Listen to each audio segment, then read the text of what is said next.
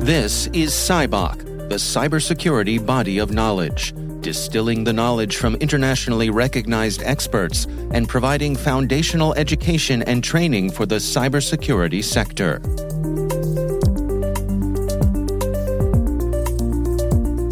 Hello and welcome to CyBOK. I'm Dave Bittner from the Cyberwire. Joining us today is Matilda Rhode, Head of Cyber Innovation and Scouting at Airbus. She's author of the CyBOK AI for Security Topic Guide.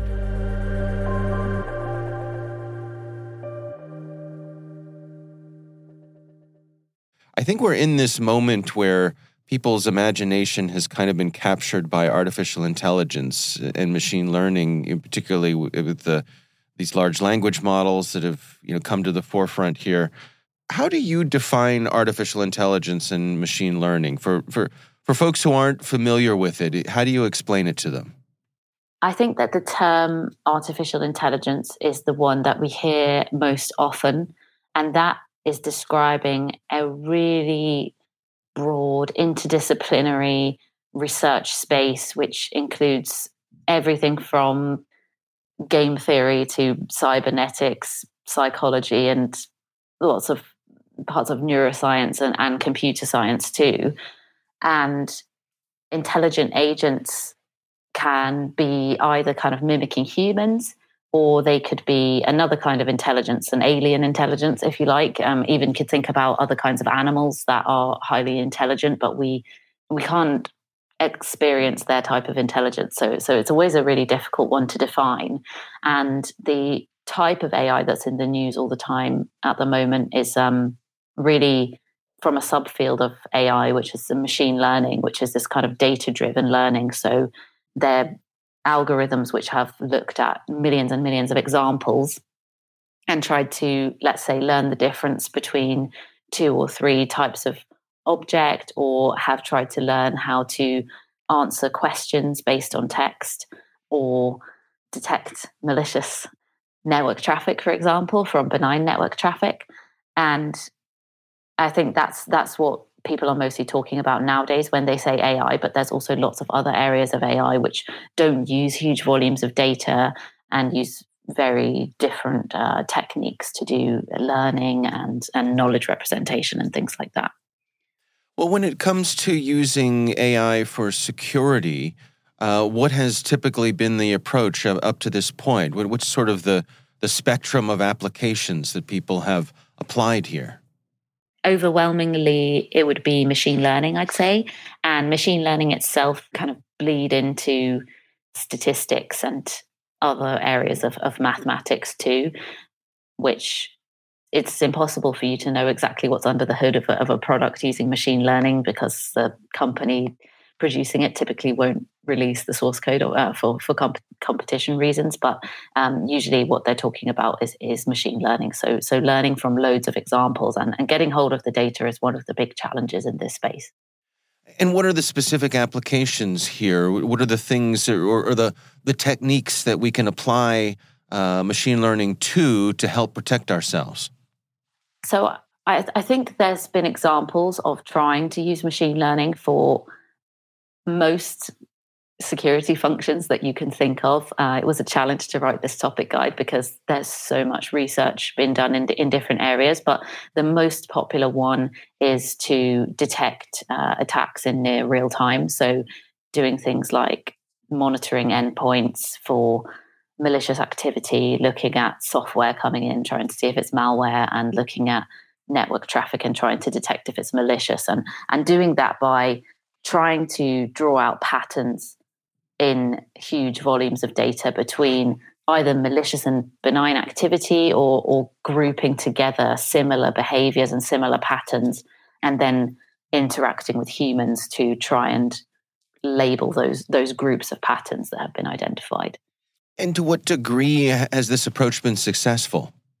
Well, it's really widely used in detection technologies now, and is increasingly enabling more and more types of data to be brought into attack detection. So previously it would be looking a lot at these kind of computational artifacts, let's say, but now there's a very big market in user entity behavioral analytics. So looking at the data that's generated by users, particularly employees within companies, and trying to correlate that together with malicious artifacts that you might find as well. So more and more data can be used and brought in, and because machine learning models are able to analyze a huge volume of data, much more than a human would be able to, as long as you've got enough compute power and storage, you can start bringing in more and more things to inform threat hunting and things like that.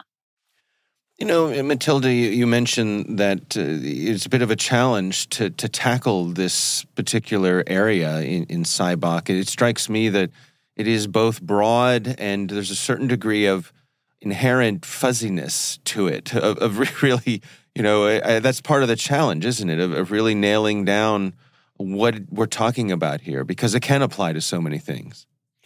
Yes. I mean, in the CyBOK topic guide, I tried to break it down according to the kind of NIST pillars, just to give some structure, because there's just endless topics that people have looked at. And with machine learning made really big strides in computer vision, for example. And then you saw security researchers taking malware and turning it into images so that they could use the new vision classifier on the malware, which is a quite interesting way around to approach it. But some of those approaches were really successful. So it's hard to capture. And I think with these generative AI models that are doing natural language processing, which I guess many people have played with now, I could really imagine them starting to have a role in the communication side of cyber, post-breach, help us generate our public response and things like that. So it really can get into every aspect.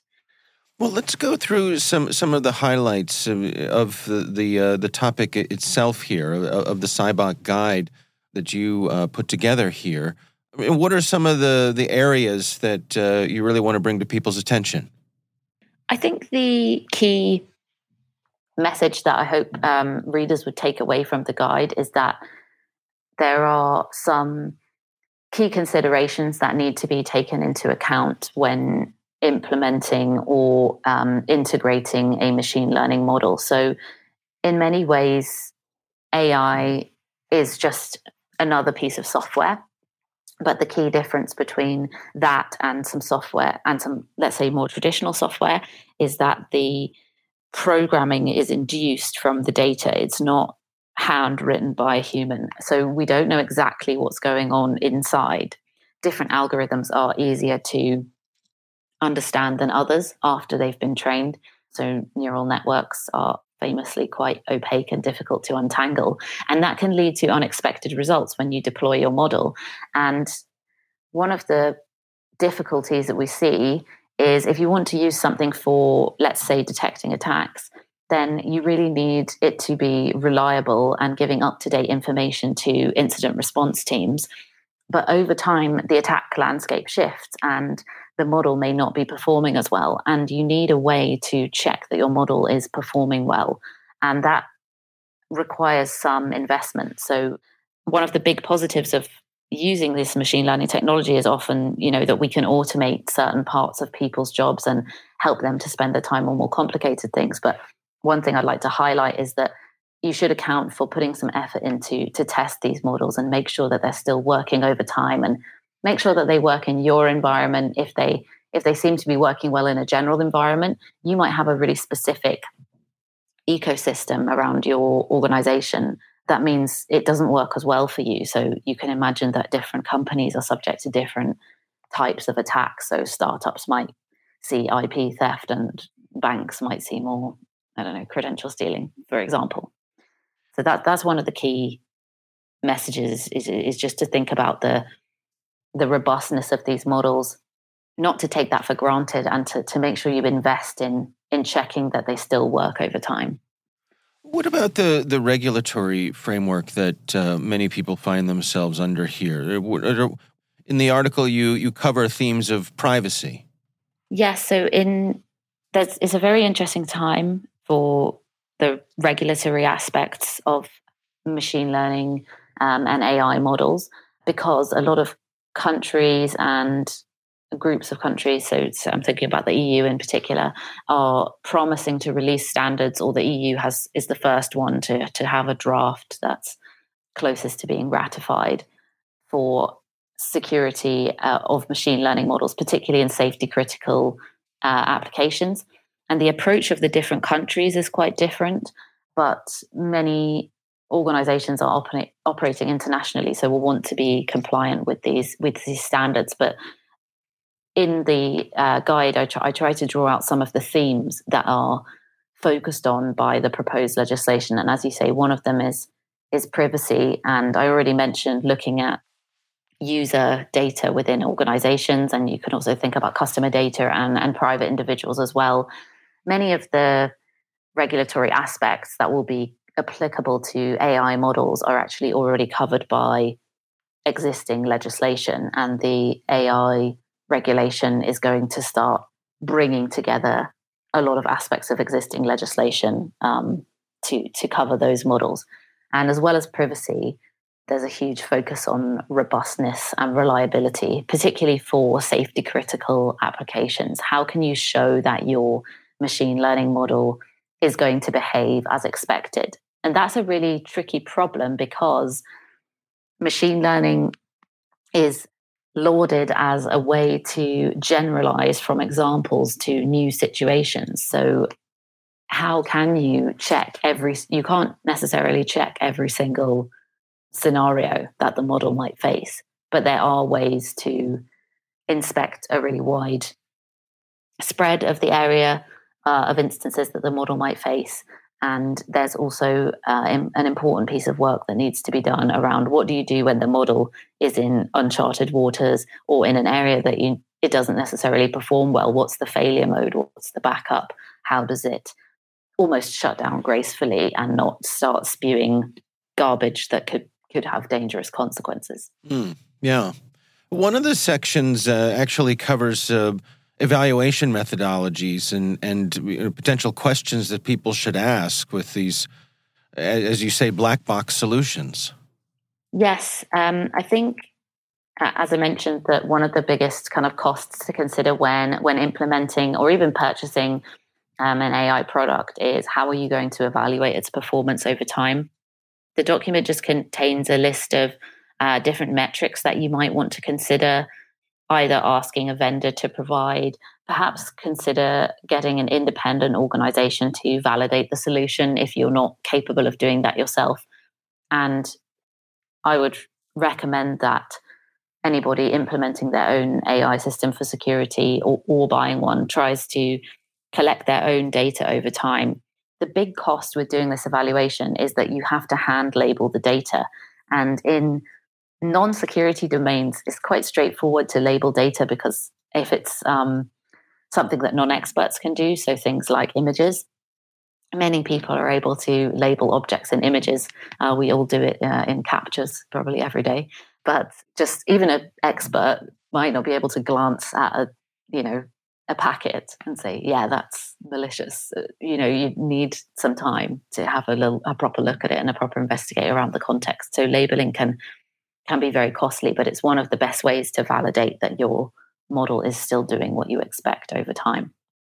What are the ultimate take-homes for you, the words of wisdom, the things that you hope people come away from having read through this topic guide? The ultimate things to consider about implementing machine learning in security context, I'm particularly thinking about using it in a attack detection and response scenario where it might be used to inform humans who are then going to take decisions which will have potentially a significant impact on a network and on things like business continuity, that you need to have confidence in your model. And in order to do that, you need to have a system in place for seeing what's going on under the hood to some extent, and for checking that the model is still behaving as expected over time. I think those are the key things to try and have in place. And one of the kind of smaller points that I think it is interesting to think about, especially as we see the AI landscape evolving really fast at the moment, and large organizations releasing really powerful models, is that there are a few kinds of power in machine learning. One is around data and the other is around compute resources. And if you are using a product from somebody else, they may be benefiting from your data.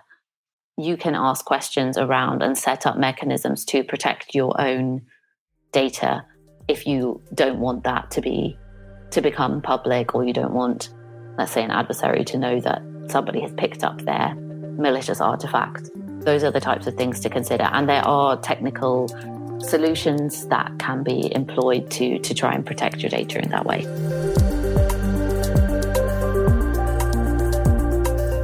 Our thanks to Matilda Rhode from Airbus for joining us. To learn more about the CyBOK project and the topic guide we spoke about today, visit cybok.org. This podcast is a product of the University of Bristol. CyBOK is funded by the UK National Cybersecurity Programme and led by the University of Bristol's Professor Awais Rashid, along with Professor Andrew Martin, Professor Steve Scheider, and Dr. Yulia Cherdantseva. The CyBOK podcast is produced by The Cyberwire with senior producer Jennifer Iben and Bristol University's Helen Jones. The executive producer is Peter Kilpie, and I'm Dave Bittner. Thanks for listening.